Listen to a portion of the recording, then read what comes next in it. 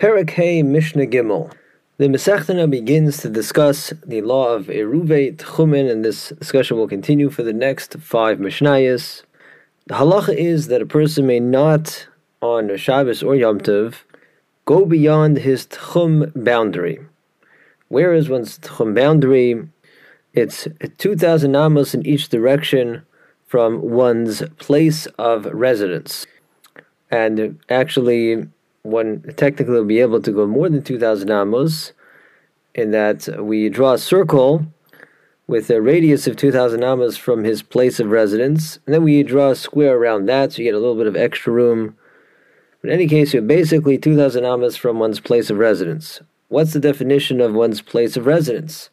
Well, in your typical case, in which a person is staying in some kind of a town for Shabbos, his place of residence extends to the outskirts of the town.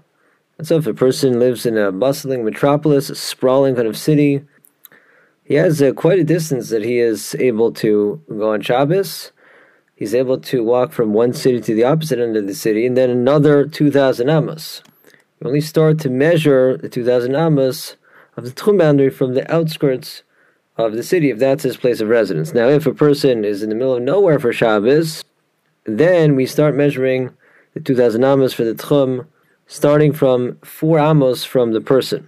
And the halach is that the Rabbanan empowered a person to adjust his Tchum. If, for example, a person knows that there's going to be a great shiur happening in a Beis Medrash that's beyond his town Tchum, then he may set up an Eruvei Tchumen.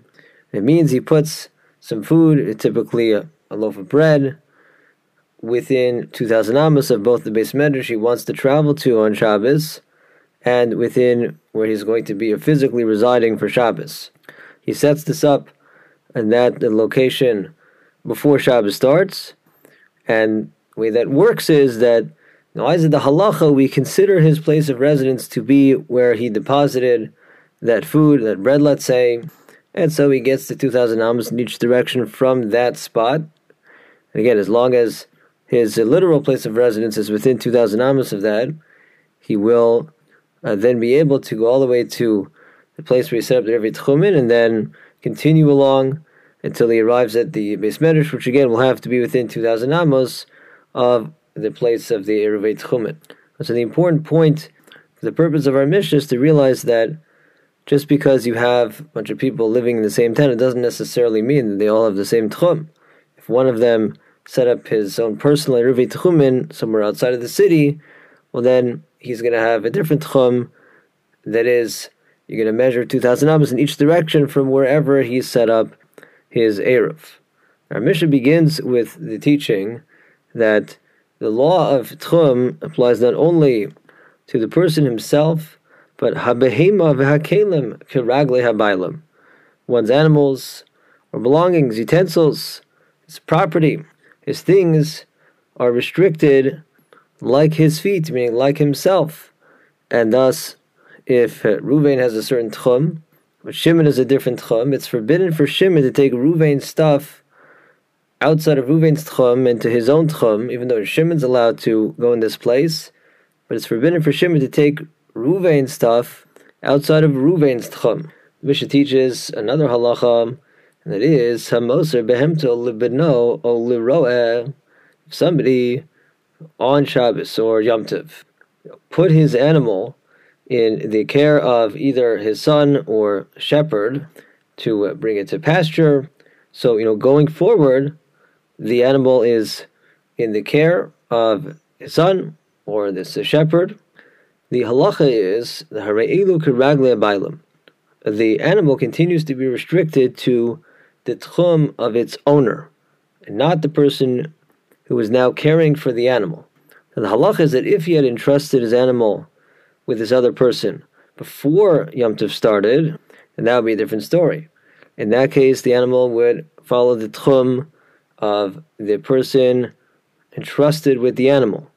For the purpose of tchum, if he's in charge of the animal, he's considered the owner, so he'd be subject to his tchum.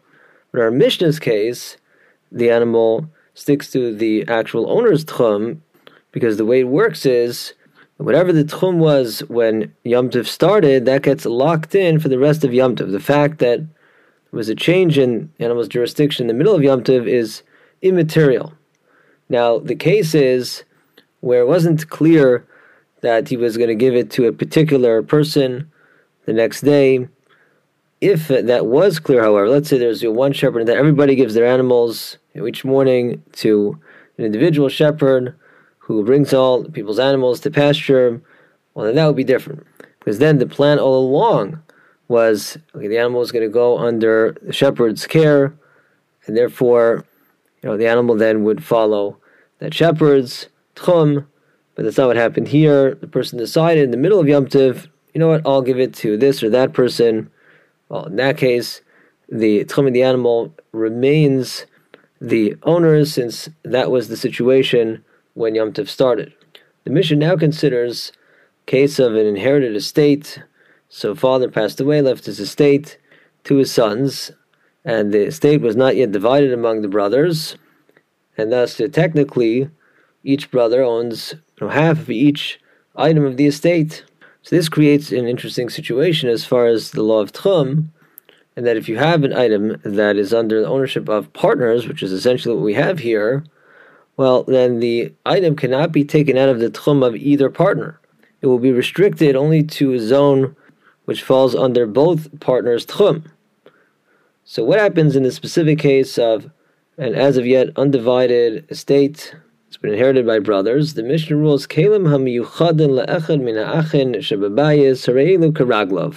Even if technically, because they didn't actually officially divide the estate, and so they're all partners of everything, but if you have a specific utensil, or let's say clothing that's clearly earmarked for one of the brothers, he's already wearing the clothing, for example, the Mishnah says that for the purpose of tchum, that one brother is considered the exclusive owner, and thus the item in question can be taken anywhere within that brother's tchum. It's not subject to the tchumen of the other brothers, which, as explained above, might very well be a totally different tchumen.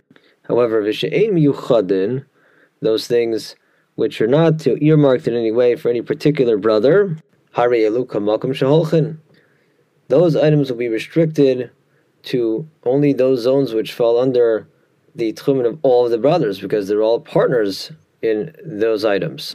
And so if one would take the item out of any individual brother's tchum, that would violate the law of tchumen.